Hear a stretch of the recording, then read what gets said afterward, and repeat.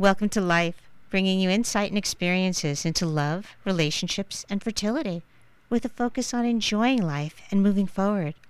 On today's podcast, we'll discuss incorporating a practical perspective into life with Dr. Jeffrey Zahn, an OB anesthesiologist at Mount Sinai in New York City and mindfulness instructor.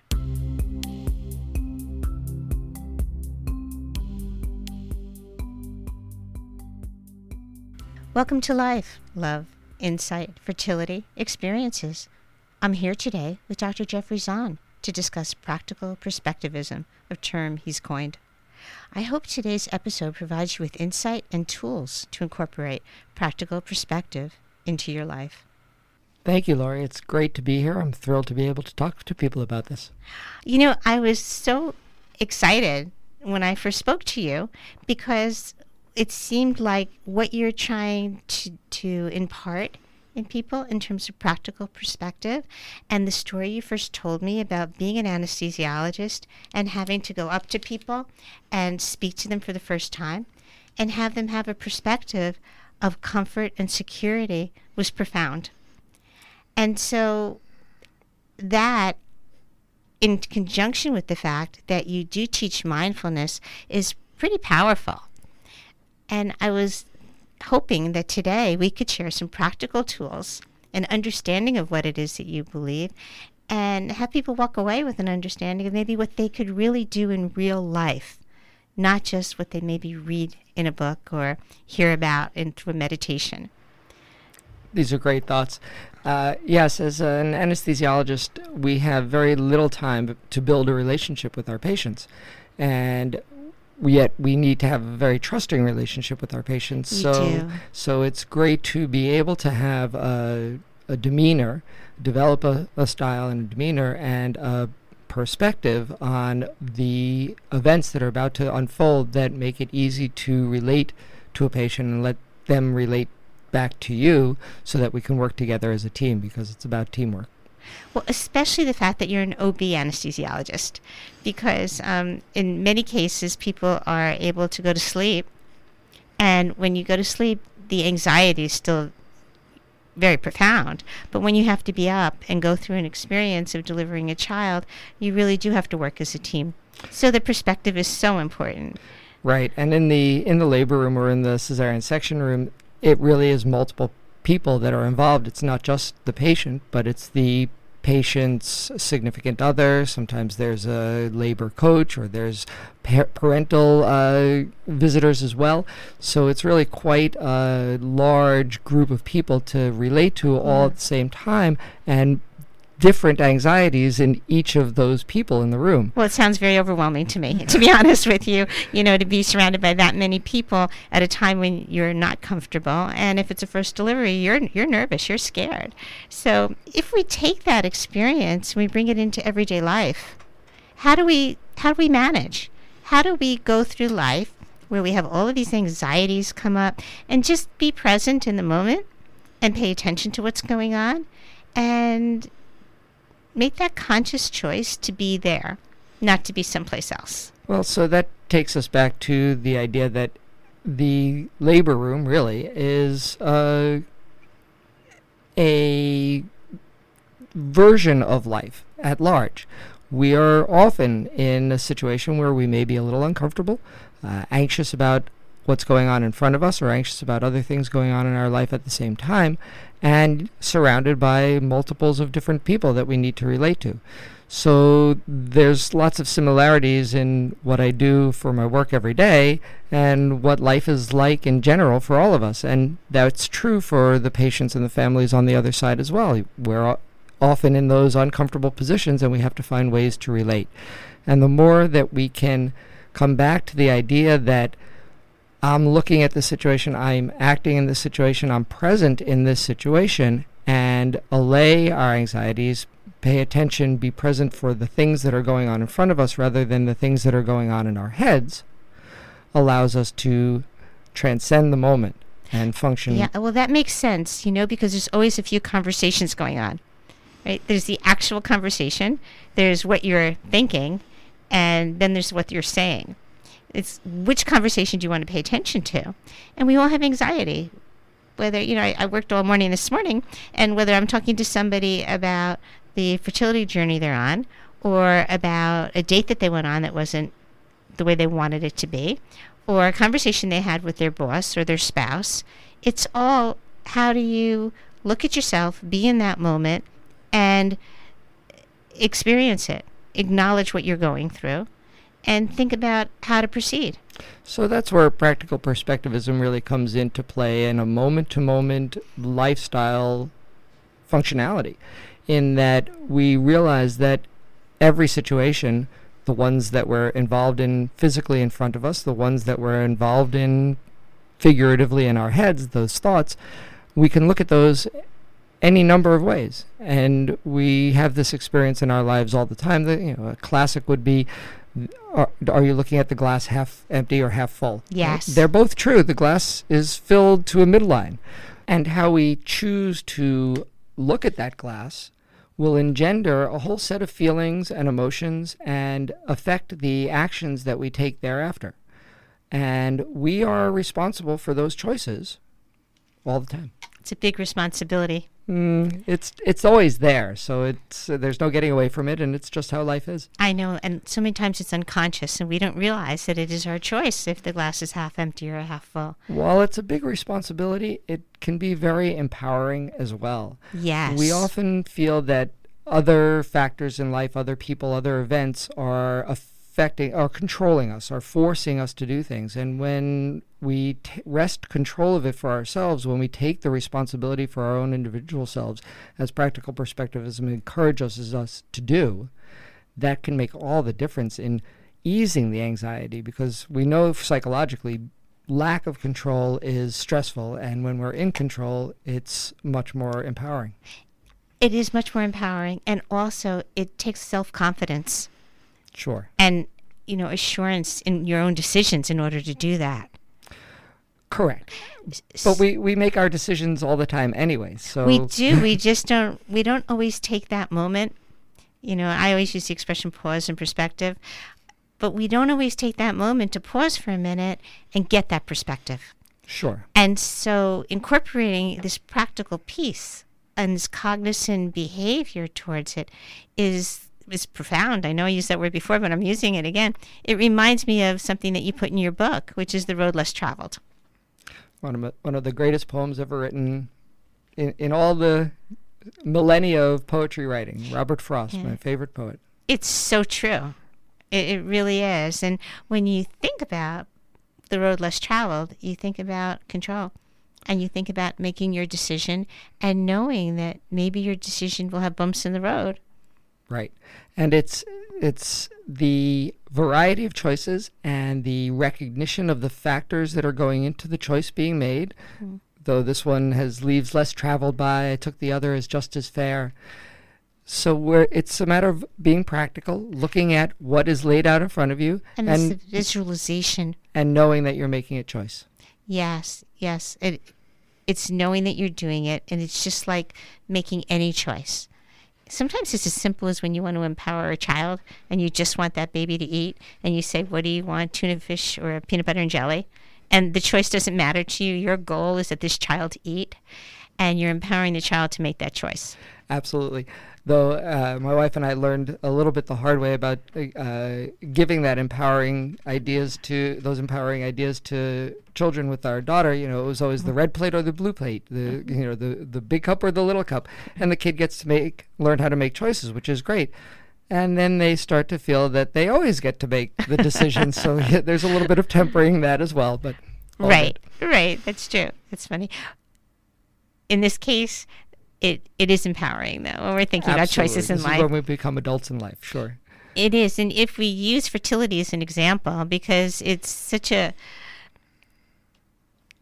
specific example of making choices, because that journey is choices all the way.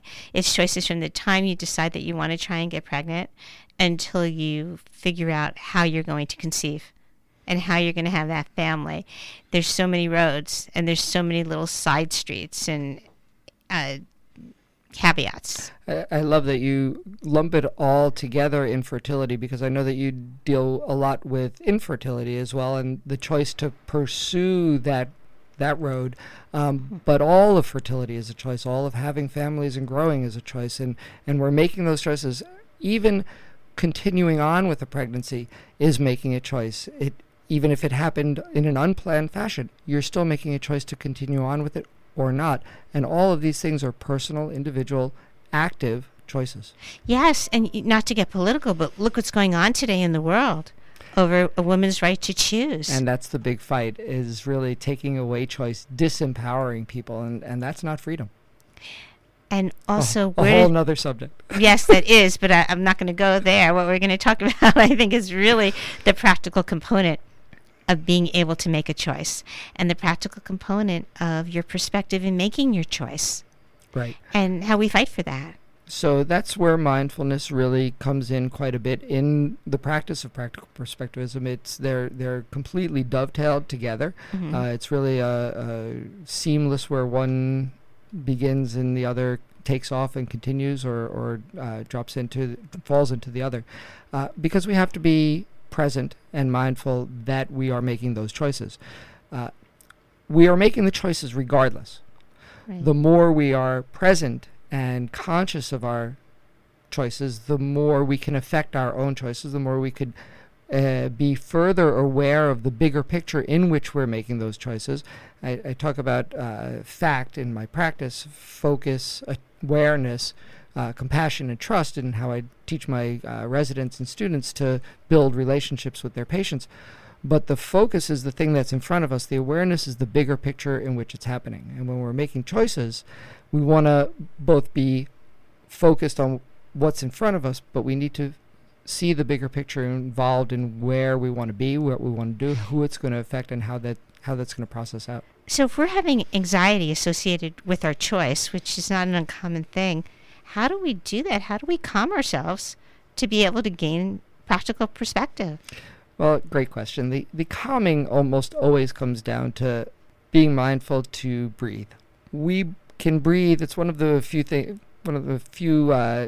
involuntary things that we do. Like our heartbeat is an involuntary thing that's happening in our bodies all the time. Our breath is generally an involuntary thing, but we can wrest control of our breath much more easily than we can wrest control of our heart rate.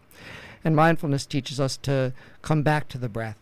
And once we come back to focusing on our breath, we can then come back to a steady place of calmness from which to make decisions going forward. And while decision making can be anxiety provoking, we also have to know that we're making the decisions anyway. We're going to be making the choices. So removing the anxiety, letting go of the anxiety. The anxiety is a thought, and mindfulness teaches us that thoughts are things. They're not the reality of what we're doing in front of us. Being able to let go of the thought of the anxiety lets us focus on the decision to be made, and the more we can draw in the greater awareness of that, the more powerful and confident we can be in our decisions rather than anxious about it. Right. So what I do very often with people is I suggest that you can go back to your breath, because we are breathing, and because it allows us to see how often we can't focus on our breath. And so it allows us to say, wait, this thought won't go away. And not so much then the breath for calming, which of course it does, and you get there, but more the acknowledgement of this thought and this fear and this anxiety. So if you can take that moment and focus on your breath, then maybe you can look at that thought that's causing the anxiety and just think, well, maybe it's not that bad. Maybe if I really look at it this way instead of that way, there's a solution. And that could be calming as well. So I like to use the breath for that as well. That was beautiful. You just put the practical and the perspective you. into the breath, and tied it all back to mindfulness as well, right? It was being practical, calming the breath, looking at the anxiety, and then taking another perspective on it, looking at it a different way. And that's all really perspectivism is. It's, on the other hand, it could be anything. So if somebody is going through fertility, I'm using fertility, of course, because that is something that I'm specialized in, but also because it's a great analogy for so many things in life that we go through. whether it's work related, personal related, or health related, we have these choices. And as you're saying, the choices don't stop. They just keep continuing, and we hope for the outcome that we want. So along the way, there will be anxiety, and there'll be some positive things as well. When you're going through something challenging, how do you really, in a practical way, and I don't mean to put you on the spot, but how do you, in a practical way, keep focused and keep positive? Because it's very hard to do sometimes. But ultimately, if you're going through a journey like fertility, you are basically positive and hopeful about having a family. Well, it's a great paradox within my conceptualization of mindfulness as it applies to practical perspectivism, because there's an emphasis in both about being present, being in the moment, right? But there's also a implicit need to continue to have your eyes on the prize, have your awareness of where you're trying to get to, the world, the family that you're trying to build. So that goal. That's the goal, right? And every choice that you're making along the way, you're making with your ability and your knowledge in the moment to achieve that goal. So when you get anxious, or when you lose sight of what your perspective is, because all of these thoughts are going around in your head, what I hear you suggesting is just take that moment, but keep in mind that you're working towards a goal. You're working towards what it is that you want to achieve. So when the anxiety comes up regarding which decision to make, well, it would be the decision that would best help you take that next step towards that goal. It's that simple. Peace should never be more than a breath away. If you can get it down to one breath, all right, sometimes it takes 2 or 3, but the idea is that that breath will slow you, allow you to see the picture, allow you to refocus on your goals, and then be able to draw from all that's going on around you the widest array of ideas, choices, and then make a conscious, as wise as we can in the moment, decision to achieve our goals.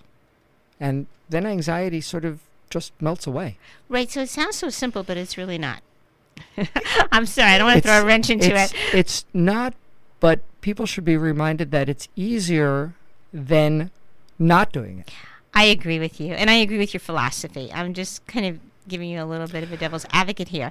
And lots of times when I talk to people about this, which I'm sure you have the same experience because you do teach the courses, which is really for people who are trying to deal with stress. What I find is that I have to allow people to express the anxiety or express the sadness, identify the thought, understand the emotion, and then just let them know, acknowledge to yourself that that's okay. You're allowed to have those feelings and you're allowed to have those thoughts. That's a little freeing. And then once you know what they are, well, then we could just take a minute and figure out what we want to do. Absolutely. And the idea is we all always will find ourselves looking down the dark alleys.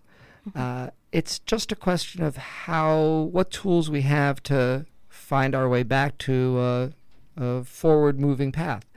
And practical perspectivism is mindfulness. Those are a couple of ways that we can get there faster. We're going to try and get there. Is there a difference between practical perspectivism and mindfulness? Sure. Well, mindfulness is sort of a part of practical perspectivism in that mindfulness really teaches us to come back to the present moment, to let go of our thoughts. And that's why we say the breath. The breath. It doesn't necessarily have to be the breath, but let's center ourselves in the present. And usually the breath is the easiest way to do that. Right. When we think about physically breathing, it takes actually a lot of our mind to do so, and we then tend to stop focusing on the thoughts that are distracting us, the thoughts that are provoking the anxiety. So for a moment, or 2 or 3, we're back in our own selves, and then we can start again. It's like firing up the engine. And that's the focus on the breath, and that's the beautiful part about it. But practical perspectivism takes it another step. It's that, okay, once we get to that center, what do we want to do? let's look That's again excellent. at where we want to go and how can I get there. I could take that road, I could take the middle road, I could take the road to the far right. Where are each of those roads going to lead? And if I don't know, well, okay, I'm going to choose one. And if I'm finding that that road is not the pretty, happy, successful road that I want, I can always change again. And you don't have to make that choice by yourself, right? You can make it with your support system or the people around you. Absolutely. And we always do also. Practical perspectivism isn't really anything new. It's what we do all the time, every day. It's just sort of putting it into a simpler language to recognize that, oh, yeah, that is what we do. I should be more conscious of it and maybe do it a little more thoughtfully. Well, that's the beauty of it. It's like, let's just pay attention to what we're normally doing and look at it and just say, wait, let's just slow down and be cognizant of it. Just pay attention to it. Exactly so. Yeah, and we can call on our support systems. And sometimes we love the support systems, and sometimes we cannot stand them, depending on the feedback and what we're looking for. Yes, we were talking earlier about my own personal scenarios going on right now with my Right. with my mother-in-law, my wife, my family, and getting through challenging times with aging and the frailties that occur later in life. They are our support system, and sometimes our support system is challenging us and pushing us sometimes for what we feel the good, and sometimes is more than we can do as the individual in the moment. That's okay too. Mm-hmm. We'll get there together in time as best we can. Yeah, and sometimes a support group is very helpful at those points in time, or sometimes somebody from the outside is very helpful because there's so much emotion tied to immediate family that they just never seem to say the right thing. Well, oftentimes it's easier to hear it from someone else. Yes. When I was a very little kid, I had trouble learning to go underwater at the swimming pool. Mm-hmm. And I was about 6 years old at the community public pool, and a neighbor said to my father, who was a very proud man, "What do you mean? How could this be?" And he took me, whisked me away to the other pool, and put me under the water. And I swam ever since. So it's when it's your family, sometimes it's a little harder. So the support group are great, and we need them when we need them. Yes. But sometimes it's okay to look outside of that, and neither the group nor the individual should ever feel weird or uncomfortable about that, because sometimes you just have to hear it elsewhere. Right. And when you were talking about your family just now and the decisions for what everybody's going through, everybody in the family has a different perspective of a situation. And each person's perspective is valid. Absolutely. And that is, again, it's one of the precepts in the 10 precepts of practical perspectivism, is that nearly all, most ways of looking at anything are valid. There Absolutely. can be nearly an infinite number of ways of looking at anything, and all of them could be true from the perspective that you're looking at it. Yes, absolutely. I agree with So you. we are free to choose how we want to proceed with validity behind it. We are. But then not everything is black and white. There's a lot of gray in the world. It's mostly all gray. Thank you. So that to me, that grayness allows for a great deal of freedom. When those rarities occur and it's black and white, and we all agree on what's true and what's false, there's no freedom there. The decision's already made. The rest of life is gray, and we don't know whether it's right until time has passed and we can look back on it. So somebody's looking at like these different shades of gray, and I think that it's powerful and it is empowering, but it's also scary. It's like, well, which shade of gray do I want to go with? Because the people I find also that get the most scared about the shade of gray are the people who want to see black and white. Now, all of us in some sense want black and white because it's a clear-cut decision. But that decision really takes not just the perspective, but the end game, that goal that you're working towards. So one of the ways I find to deal with that, and how practical perspectivism teaches us to approach that, is to rest in the knowledge that I can change at any time. I can choose a different perspective, and with that, different feelings and different emotions and different actions at any time. Yes. I have the freedom Mhm. and the power to do so. So it makes the gray a little less frightening. Which is perfect. we make these decisions and we think they're all hard and fast, and they're not. There's very few that are. So most of them we could say, wait a minute, I don't really want to do it that way, or this isn't working for me right now. And so I need to change. And just like the poem, we need to take a little side street. It doesn't mean we're not going to get to the end. It just means we're taking a detour. Right. And how do you be true to yourself and feel free to do what you want to do based on your perspective and your goals if you're not able to because there's different kinds of confines? And that would really be now your choice. Right. And your action. So if you choose to stay, you have to realize that you've made the choice to stay and you're going to live within those confines, fight against them as you may. Or make the decision that you're going to stay and just know that this is the way it is and have some level of being okay with it. We equate choice with freedom. And not having choices is a lack of freedom. We like to believe that we have freedom in this country, and freedom and choice go together. Well, you mentioned a couple of times these precepts. Could you elaborate on what the precepts are? Because they all sound pretty powerful as you discuss them. Sure. So I set up a list of 10 precepts that can get you, get one back into a perspectivist mindfold. And that is that we have responsibility for our choices. We choose to do everything that we do. It's hard to make a motion with the hand, take a step without making a choice to do so. So we choose to do everything we do. We're responsible for those choices. Nobody's forcing us to turn left or turn right or stop dead in our tracks or run. We choose to do that. So we're responsible for our choices. And we choose how to look at it all the time. Did we look at it the glass half full? Did we look at the glass half empty? And so the feelings that come with it are engendered by those perspectives. We can change those perspectives anytime we want, to change how we're looking at it anytime we want. And it's really our imagination that we rely on to envision other ways of looking at any situation. So that gets us through about the first 6 or 7 precepts. And then, since the book is Choose Happiness, about that I describe as the Perspectivist Handbook, is really about how to be happy with our choices, we have to allow that we can be happy. We have to believe that we can be. We have to believe that it's okay to be happy and that happiness is a thing that is achievable. And then we have to, again, own responsibility for our choices. That's how we get there. It really places a lot of the onus on the person. I, for one, like it there. I don't want other people controlling me. I want to be responsible for my own self. I was taught responsibility at a young age. You put things back where you find them, use tools with care, own it. And it's, again, I find it both incredibly empowering. It is empowering. And at the same time, it frees you up. It becomes so much less scary when you start to do it. Right. The first steps are those baby steps.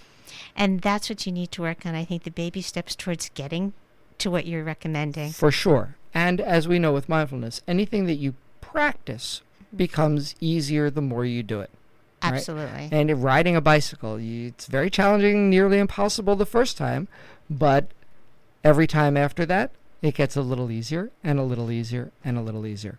It's a little bit muscle memory. It's what meditation teaches us. I always like to think I'm living my life as a meditation. And meditating teaches you to to go back to the breath easier, to fall into your patterns that you want to be in easier. So this is just another pattern of living. And I also like to think of perspectivism and owning the responsibility for it as a moral imperative, really, because if I'm always blaming others, then I'm not responsible, and it sort of puts the onus on others, and that's not a very good moral place to be. We want to really be in charge of our own selves and responsible. Yeah. It's also not good for relationships to put the onus on other people. Absolutely not. Because they don't really want that, and they don't deserve that necessarily. So I took a mindfulness-based stress reduction course. I found it centering after I allowed myself to participate. Like after I was able to get past certain pieces. It didn't take me long to do that, but there were people struggling, I noticed. What I liked so much about it was that the instructor went into the struggle and acknowledged that it's okay to have that struggle. And those people, I think, are the ones that were practicing the longest. Interesting. Yeah, I took the very similar, I think, with one of the same teachers, the MBSR class, mindfulness-based stress reduction. Always have to credit John Kabat-Zinn for coming up with that. But it's a very powerful course, and it didn't provide for me a whole lot of material that I haven't come across already. In fact, I had written about the MBSR courses 5 years earlier when I wrote the book. But to do it, to actually practice it, to be part of the classes for the 8 weeks, to do the 5-hour silent retreat was absolutely eye-opening. Again, it was, for me, nothing particularly new, but to practice it was beautiful. And as you said, in the cohort that we were with, there were those who had an easier time with it. There were those who had done the course before, and those who really struggled with it, really struggled accepting the concept, doing the practice, and they benefited the most. They had the largest growth curve. You had the same experience. Those were the ones who For benefited the most. sure. I think when you use the word meditation for many, many people, it's a little too far out there. And so to bring it back to a practical piece makes it much more doable.